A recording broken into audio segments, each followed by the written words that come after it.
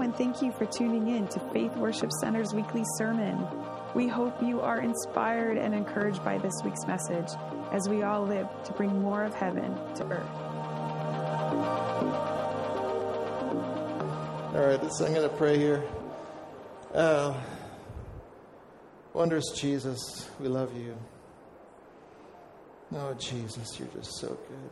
Thank you for what you've done in our lives, Lord. You've redeemed us, made us your own, Lord Jesus, given us new life. Thank you, Jesus. And Heavenly Father, we just love you.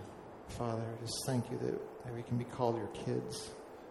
That Father, oh, it's so wonderful, God, to be able to call you Papa. Oh, we love you. We just ask, Father, and Lord Jesus, we just ask you today that you would encourage every heart this morning. Every heart, Father, would be encouraged today in their walk before you and walk with you. And Lord, if there's anyone who doesn't know you, Jesus, thank you. They're gonna know you today. They're gonna come face to face with you, Lord Jesus. They're gonna have an encounter with you. We love you, Lord Jesus. So, if I was gonna put a title to today's message, would be "The Beauty of Walking with God." Yeah, it's walking. It isn't just amazing that God lets us walk with Him, to walk with God. Oh, wow. So that expression is a rare expression in the Scriptures. And the first reference to it was Enoch. And so if you want to join me, it's in Genesis 5. Now, it's interesting. This is the chapter that has all the people lived like 800, 900 years old, you know. And it says, so-and-so lived so many years, 800 years, had sons and daughters, and died. And it repeats that over and over again. So-and-so had all these sons and daughters, lived long, and died. Okay? But when it gets to Enoch, it's different. Let's look at verse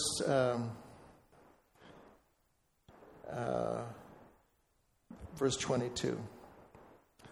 After Enoch became the father of Methuselah, Enoch walked with God for 300 years, and he had other sons and daughters. The entire lifetime of Enoch was 365 years. Enoch walked with God, and then he disappeared because God took him away. So twice there refers to he walked with God. And it was just, you look at this, go back and read it sometime, you'll see it. All this pattern, they lived so many years, had sons and daughters, died. Over and over again. When it gets to Enoch lived so many years and walking with God. Now Enoch is in the Hall of Fame in Hebrews 11. And it's interesting.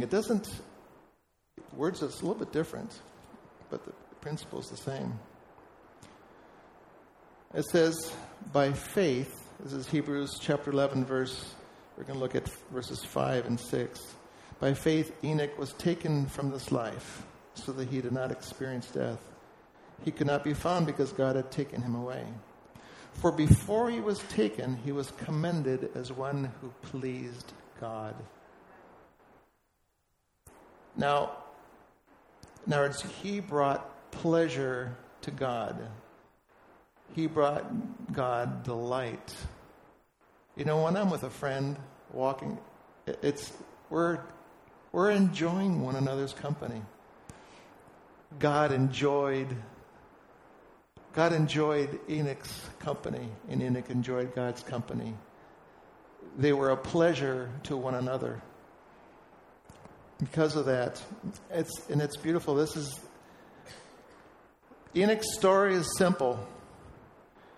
The reason why this passage really stood out to me as I was reading it recently was, all these great men of God. You look at Hebrews chapter 11. Now, all their accomplishments. They fought this. They won this kingdom. They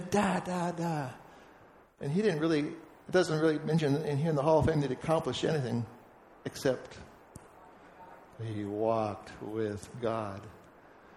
And it's like the Lord was saying, Jonathan, I know you want to get famous someday. I know you want to be a great minister and all this stuff. But why don't you just be happy that you're walking with me? Find your contentment in me alone. In Psalm 16, this is a messianic psalm. He says here, basically, it says, the Lord is my portion. The Lord alone is my portion and my cup. The Lord alone. God, you're our joy. Just knowing you, that's enough. We love you. We love you. So today I'm going to be talking a little bit about the beauty of walking with God. We're going to cover a couple of principles about walking with God. And the first is the fear of the Lord. Now you might think, that's not very beautiful. It is. Right? It's because we might not always think of the fear of the Lord the way the Lord does. In Proverbs 1:7 it says, the fear of the Lord is the beginning of knowledge. Because if you want to know him, your heart's got to be humble before him, revering. Oh God, you're the one I want to know. All my preconceptions I have of you, Lord, I lay at your feet. I want to know you. Lord, I'm not going to hold anything against you because you are always right. That's what the fear of the Lord is basically saying, is acknowledging that he is always right. Okay? He's worthy of our honor, worthy of our obedience, and worthy to be believed in, that he is good. So the fear of the Lord, and at least in this mature form, never questions God's goodness. He reveres him, believes that he is who he say he is. So if you want to grow in your knowledge of him, the first step is, Lord, I don't know everything, Lord. I need to know you more, Lord. I come before you humbly. I'm here before you. In Psalm 111:10, it says, the fear of the Lord is the beginning of wisdom. And in Proverbs 22:4, it talks about, in the same sentence, it talks about that the fear of the Lord and humility bring riches and honor in life. So if you want to be wealthy in any area, of course, the greatest area of wealth is wealth in your relationship with him. It's that walking in humility and the fear of the Lord. That's a beautiful thing. Now, Jesus himself delighted in the fear of the Lord. So let's look at that passage. That's Isaiah 11. This is a messianic passage. Jesus is, he was referred to, the Messiah was referred to as the branch. This is Isaiah 11. It says, a shoot will come up from the stump of Jesse. From his roots a branch will bear fruit. The Spirit of the Lord will rest on him, the Spirit of wisdom and understanding, the Spirit of counsel and of might, the Spirit of the knowledge and fear of the Lord. And he will delight in the fear of the Lord. So here's the Messiah. The Spirit of the Lord is on him. This is called the sevenfold Spirit. There's many dimensions to the Holy Spirit. One is he's the Spirit of the knowledge and the fear of the Lord. So the Spirit of this knowledge and fear of the Lord were rested on Jesus. And he, as a human, he is fully God and fully man, but he learned to be reverent, to always look to his Father. God, what are you doing? It's you I want to honor. It's you I want to please. So he delighted in that place of the reverence and fear of the Lord. In Proverbs 14:27 refers to the fear of the Lord as the wellspring of life. You want the overflow, your life to overflow, that abundant life that Jesus promised? It starts with God, Jesus, your Lord. Your death on the cross for me is sufficient. It's believing what he says, even though our logic might say, hey, that couldn't be true. God couldn't be that good,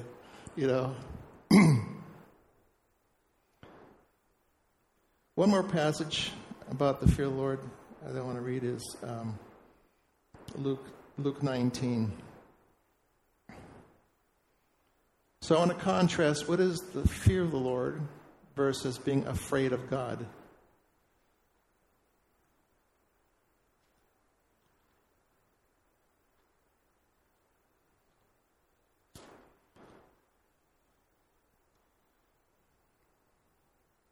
So this is the parable of the 10 minas. A mina was a 3 months wage. So it's a lot of money. Think of what you'd be making in 3 months. Okay, that's what a mina is. And we're going to look at there's these 3 people who were entrusted. God believed in each one. He gave each one a bunch of money to invest. He believed in each one. He loved, he was kind, and he believed the best in each one. And he gave, to one he gave 5 minas, to another he gave 2 minas, and to the third one he gave 1 mina. Verse 20. Then another servant came and said, Sir, here is your mina. I have kept it laid away in a piece of cloth. I was afraid of you because you are a hard man. You take out what you do not put in and reap what you do not sow. And of course, he gets greatly reprimanded and worse from the master. So the first 2 saw the master for who he was. Someone good who had entrusted with them, that believed in them. The third one, he believed conspiracy theories about his master. Right? Instead of believing the obvious, the master had entrusted with him with something, he decided to believe a lie. Oh, by the way, today was a great worship morning for me. This gentleman right over here, right over there, that's my oldest son, David. Back from North Carolina to stay. Oh, where's Catherine? Where art thou? And there's Catherine, this lovely lady up here singing incredibly beautiful. That's my youngest daughter, Catherine. So proud of her. Her boyfriend, James. I'm just embarrassing right now. He's a wonderful guy. And of course, my lovely wife did a wonderful transition. So it was a very proud moment for me. So, when God says he's good, the fear of the Lord says, I will believe it. When God says he loves you, that you're dear to him, you got to believe it. You know, it might not make sense. You know, I'm going to read something I've written down here. So Proverbs 3, 5, and 6, we're going to get to the next step, that we're just trusting in the Lord. Just trust in the Lord with all your heart and not lean on your own understanding, right? So my logic tells me I don't deserve his goodness, that God would have every reason to be upset with me, to be disappointed in me, to not be gracious to me, to not entrust me with anything, to not protect me, because, you know, I'm sometimes careless, so I definitely don't deserve his protection, you know. But instead, he's inviting me to believe in his faithfulness and his goodness. So the fear of the Lord is very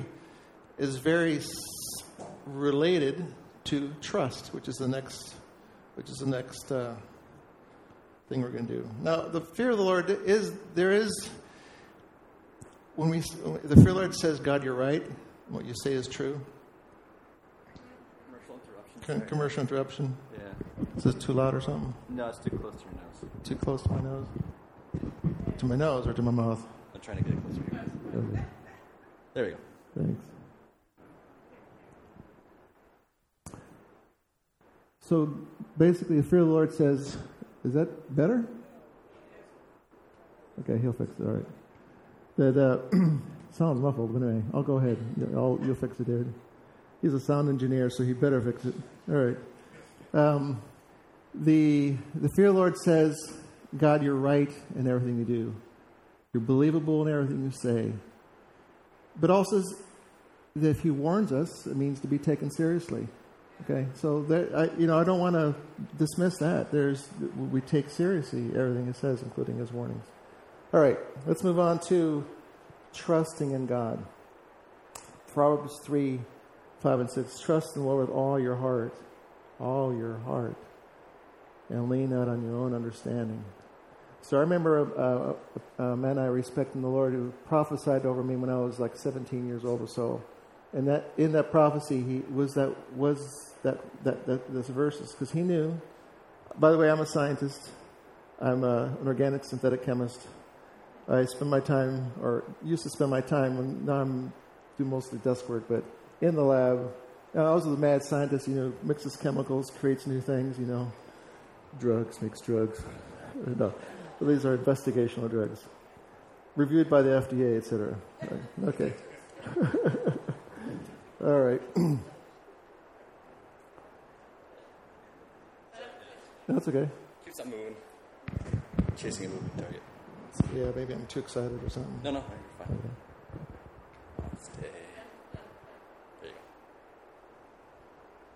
So trust in the Lord with all your heart. Yeah, that's what God's inviting us to. By saying that, He's saying, I'm trustworthy. And I remember years ago, because I knew that God wanted me to trust Him. I'd grit my teeth. God, I trust in You. I trust in You. I really trust. I needed the grace of God to help me trust in Him. It's not a matter of gritting your teeth. I'm going to trust in You, God. I trust in You. My Heavenly Father through the years has been great. He has helped me to calm my heart. Give me the grace to trust in Him. And part of that is because He's revealed more of Himself. When I know how good He is, then it's easy to trust in Him. Let's go to Psalm 52, verse 8 and 9.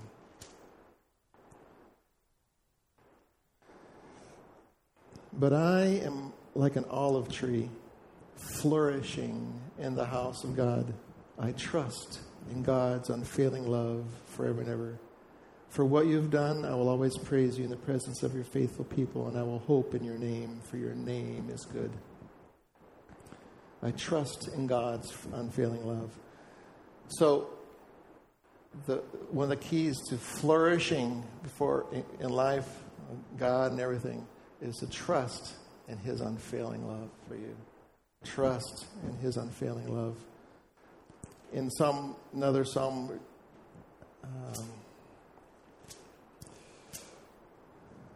Psalm 13, verse 5 says, but I trust, this is David praying to the Lord, but I trust in Your unfailing love. My heart rejoices in Your salvation. So trusting in His goodness. Even when your logic might say, I don't deserve this. How could God see that in me? It can't be true. You got to believe it. One of the things that God has helped me to believe through the years is that He is a good Father, a successful Father, very good in fathering, including fathering me.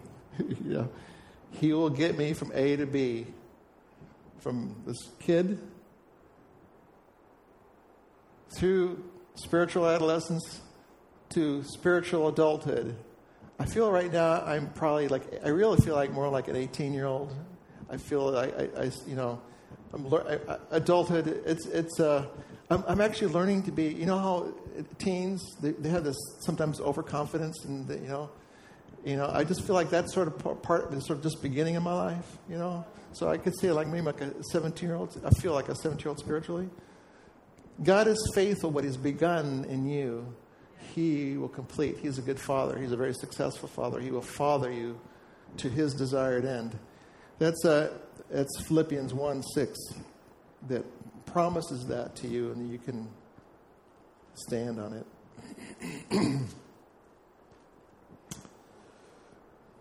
It says, I should read it from the New English translation. I like it a little bit better. So I use all kinds of translations all the time. One thing I like about the New English translation are the footnotes. Most translations don't explain why they translate so and so. At the most, they'll say at the bottom, or, but they don't say why they chose this one over that one. The English translation will often go through all the Greek and the Hebrew, giving 3 or 4 different possible interpretations and why this one is probably the better one. And so it's it allows me, when they give the explanation, allows me to say, no, actually, I don't agree with what you just said, because it makes it easier to make your own judgment. I got carried away. Oh yeah, Philippians 1:6.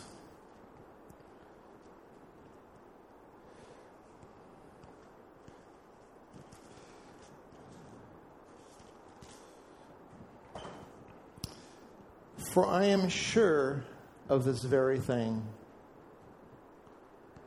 This is inspired word of God, so God's pretty sure of this very thing. That the one who began a good work in you will perfect it, will complete it until the day of Christ Jesus. He is a great father, great fathering skills, and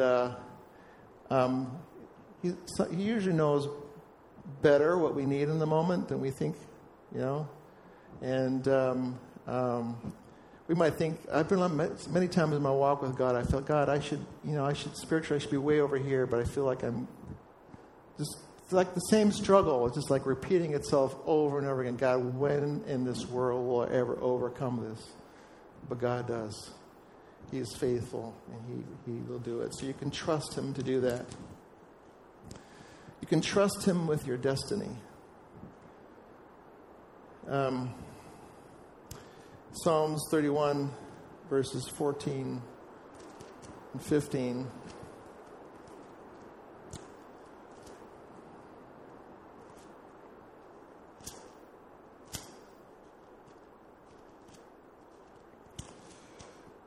So he says,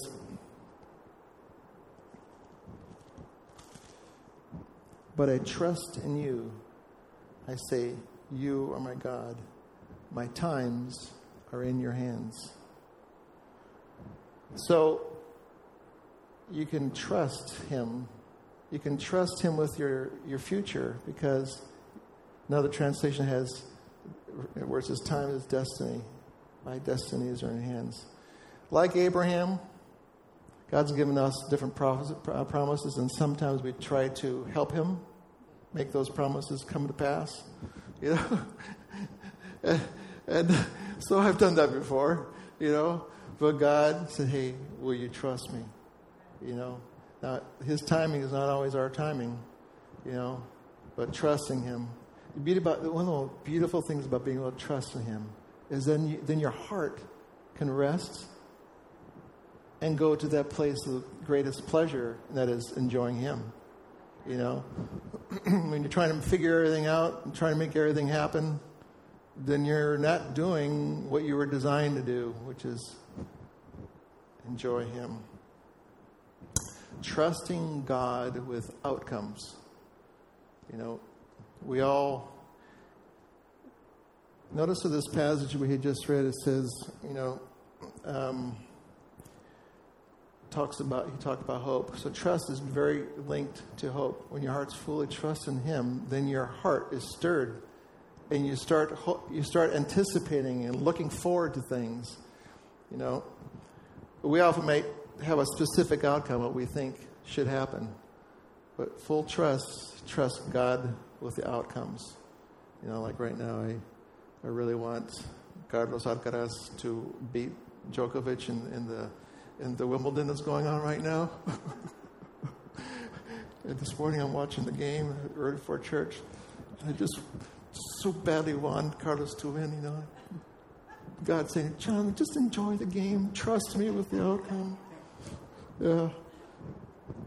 But that's on a more serious note. There's things in life. We have specific things, desires to surface. And we might even pray that they happen that way. And believe in faith it'll happen that way. And there is a place for believing for specific outcomes. But I think the Lord is wanting to challenge us also to trust Him with outcomes. You could spend all your life trying to make certain things happen, and then you lose the whole purpose of life, which is enjoying God, loving Him. Romans 8:28 says, that all things work together for good. So being able to trust Him, that He is going to work things out together for good.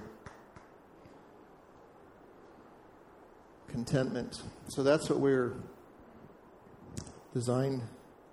Remember I said earlier, the Lord is my portion.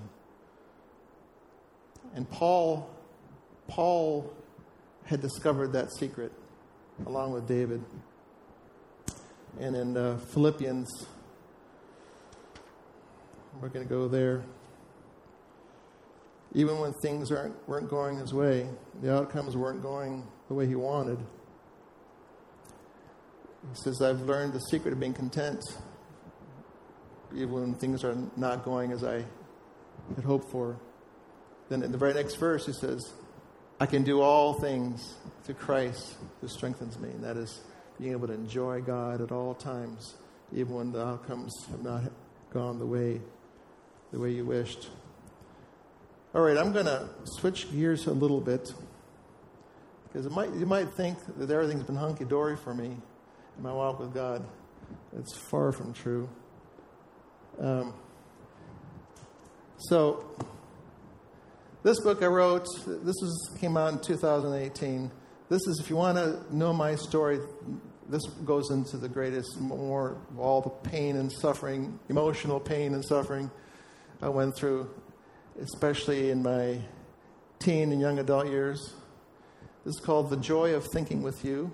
The subtitle's Heart and Mind Joined in Loving God.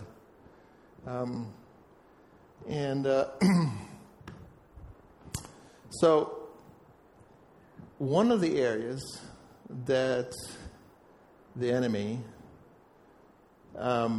robbed from me for so long was being able to enjoy His righteousness, that Jesus is my righteousness.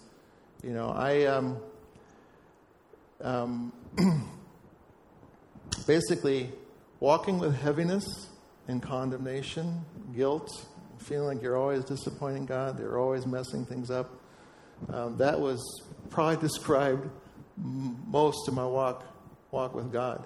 Anything but joyful. I remember, a lot of you have heard this before. So I came to know the Lord when I was 6 years old. But by the time of 12, I was already struggling with depression and stuff. And I call religious obsessive compulsive disorder. I wanted so much to please the Lord. So the fear of the Lord was there. But I hung on to what logic told me, that I wasn't deserving the and that I deserved to be really hard on myself, I did never, how in the medieval times, how the monks would get them, I essentially was doing that to myself, the whole time. And what was the switch? I remember as a kid, what Jesus would say, if you don't love father, mother more than me, you're not worthy of me. And I knew the great commandment, love the Lord your God above all things, with all your heart, soul, mind, and strength. And my heart felt so far from that. I wanted to feel love for God. I knew what it like to be infatuated with a girl, right? That was already beginning to happen. but my feelings for God were far from there. I felt like I was messing up all the time. I remember in Sunday school class, every Sunday school class, my Sunday school teacher would end with everybody, all eyes closed, heads bowed, and he asked the question. In my heart, I could see the finger of God. Are you 100% committed to me? And of course, I felt like I failed that every single time. So for years and years, the heaviness really described my walk with God. Yes, I'd have moments where I'd have breakthrough, or whatever, but I think the thing that changed, a lot of that changed here. There are many things that God used between, then and when we moved here in 99. But two things really helped switch that in me. The first is, the understanding of what Jesus did on the cross for me, the completion of his work for me, and that he has made me righteous. He's made it's, and like a Song of Solomon says, the lover was God speaking to us, says, I see no flaw in you. And I just couldn't believe that, because I just look at myself. I just felt far from that. But the Lord says that he's clothed us with righteousness. We've been made righteous before him. It's because of his doing.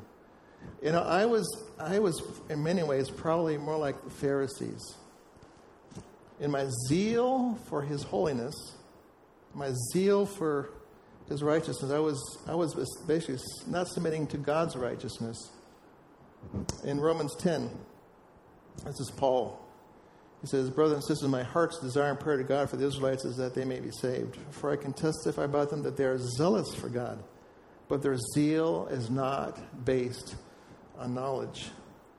Since they did not know the righteousness of God and sought to establish their own, they did not submit to God's righteousness. So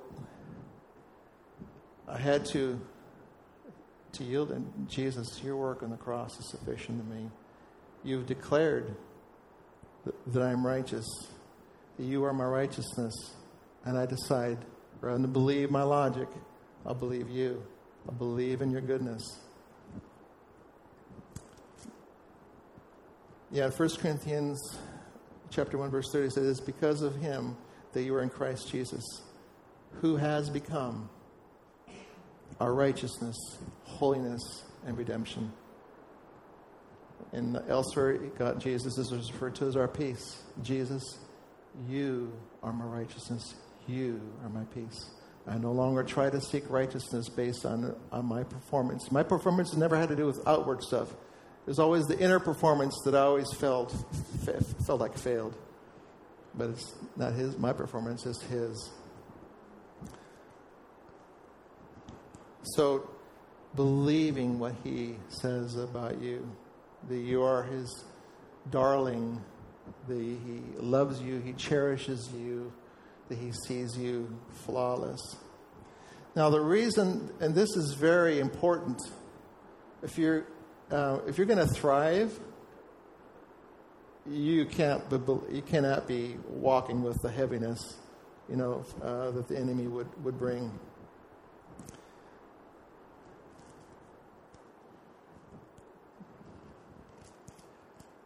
Now, Ephesians 6 is a chapter that talks about the armor of God. I'm going to go there briefly. I'm going to share how the armor of God works for me. I mean, how I put on the armor of God. Everybody does it a little bit different. I'm going to share a little bit what's helped me. So, Ephesians 6. Verses 13 forward says, therefore put on the full armor of God so that when the day of evil comes, you may be able to stand your ground. So what often happens is you're enjoying God and boom, you get attacked. It's like, So that's why we're supposed to have the armor of God on. Because sometimes you're in a season where just everything seems to be just going in groove, then the day of evil. Boom, attack comes. And I'm definitely an intellectual, but I'm also very much of a heart person. And God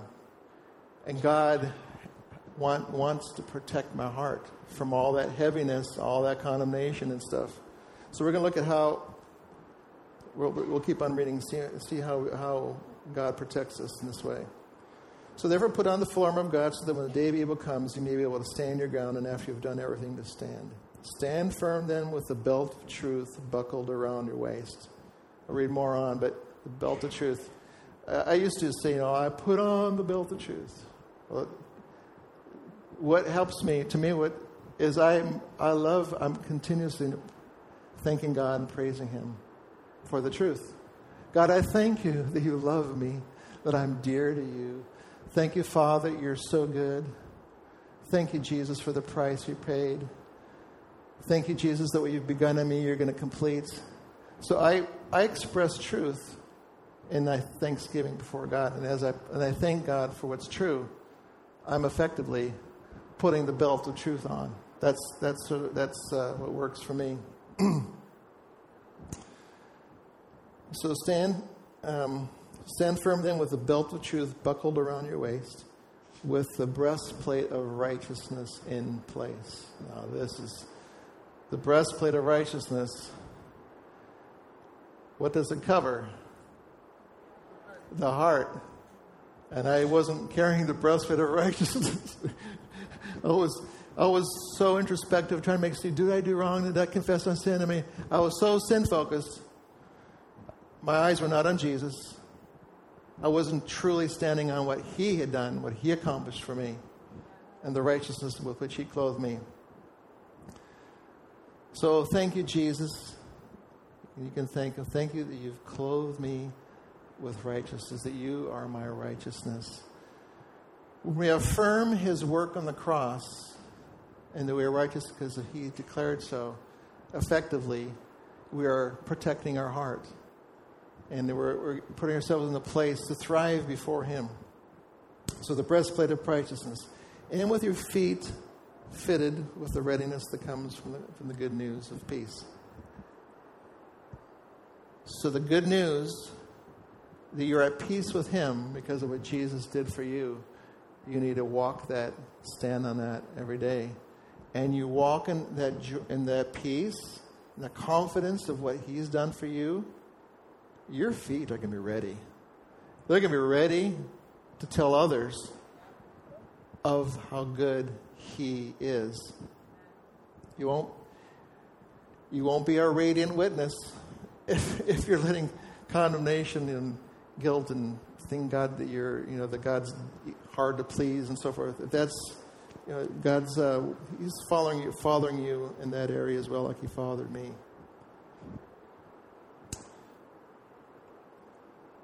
In addition to this, take up the shield of faith with which you can extinguish all the flaming arrows of the evil one. Stunning faith, confidence in Him and what He has done. Your heart's protected. It's like a shield that protects you from all those flaming arrows. And take the helmet of salvation and the sword of the Spirit, which is the Word of God. So, when you affirm before God, before Jesus, that His work on the cross is sufficient for you, that it was complete, that you are saved, you're redeemed, you're His, you're beautiful, that's protecting your thoughts. That's putting on the helmet of salvation. In Thessalonians, this part of the armor of God is referred to as the helmet of the hope of salvation. And hope in the Greek has to do with confidence. Confident expectation of. So also, if you're going through a troubled time, help! You can be confident. He's going to come through for you. You can have that confident expectation that He is going to come through you, that you're safe. Your head, He's going to protect your head in the day of battle. You're going to get through this. And then taking up the Word of God. As you can tell from the sermon, I love the Word of God. It's sometimes you just have to give it to Him. The sword here, the Spirit, in the Greek, it wasn't these. What do you think of these sword? These long things. It was more like a dagger for up close and personal. Like He's going after your heart. No, you go right after His. Tome papito. That's in Spanish.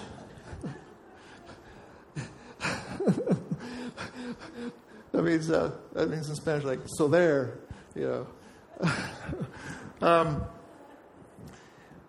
There's this dream I had, and this is one of the switches. Actually, was recently if God was giving more victory in this area. This was probably about 3 months ago. I never dream in Spanish.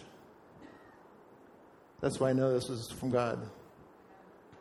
And the phrase was, I'm going to read it. Y condenarás toda lengua que se levante contra ti en juicio. And you will condemn every tongue that comes against you in judgment. You know. So it's like God was saying, Jonathan, you've put up with the devil too long now. Don't give him any room. He's trying to make you feel condemned. You condemn him instead. You tell him to get out of here. There's no place for it. Because I was created to love and enjoy him. All right, we're going to end with one of my favorite passages. One of beautiful promises. And I love it because it's a promise. And that's also, our hearts are redirected to him and his goodness. Jude 24. Jude is a one-chapter book. So rather than saying, 1 Corinthians 10, 30, it's just Jude 24. To him. Oh, that phrase, to him. Oh, every time you hear it, to him, let your heart just rise to him, loving on him. To him who is able to keep you from stumbling and to present you before his glorious presence without fault and with great joy. To the only God our Savior be glory, majesty, power, and authority through Jesus Christ our Lord, before all ages, now and forevermore. Amen. God, you're so good. Father, you're so good. Jesus, you're so good. Lord, I just ask if anyone who's heard this, Lord, has not had that encounter with you, let them know that you love them, that you understand their questions. Meet them, Lord, where they're at. I ask for your encouragement over every person here this morning, Father. Thank you for your work on the cross for us, Jesus. We love you, Lord. Thank you, you've made us righteous before you. We love you. May we be your instruments, Lord, this week to love all those you put in our path, Lord.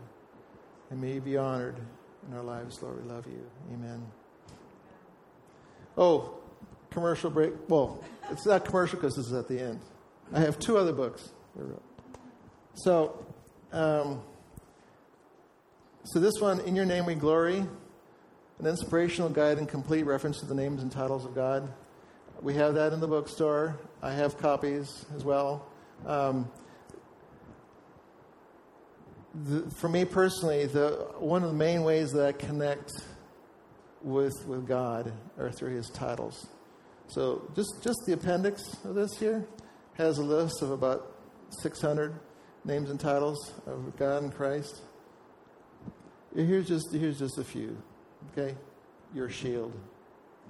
God, you're my shield. And you can just stay there for a while.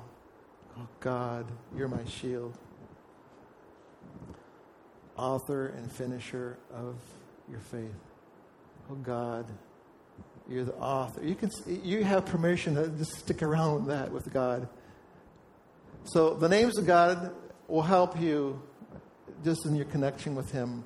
And your confidence in him as you proclaim who he is will grow. So that's that book. And my most recent book, this one's called Enthralled Eyes, The Joy of Living Before God's Face. By the way, this one, Daryl did the foreword, our pastor. This one, Serena, she did the design cover. And of course, there's endorsements in there inside from Daryl and Lynn as well. This one is a little more on the upbeat side. I was working. This took me 8 years to complete, and most of this was written in pain when I was still struggling a lot. So this one I was beginning to come out of it. And this was a little more on the triumphant side. So, God's good. I had fun. Thanks, guys.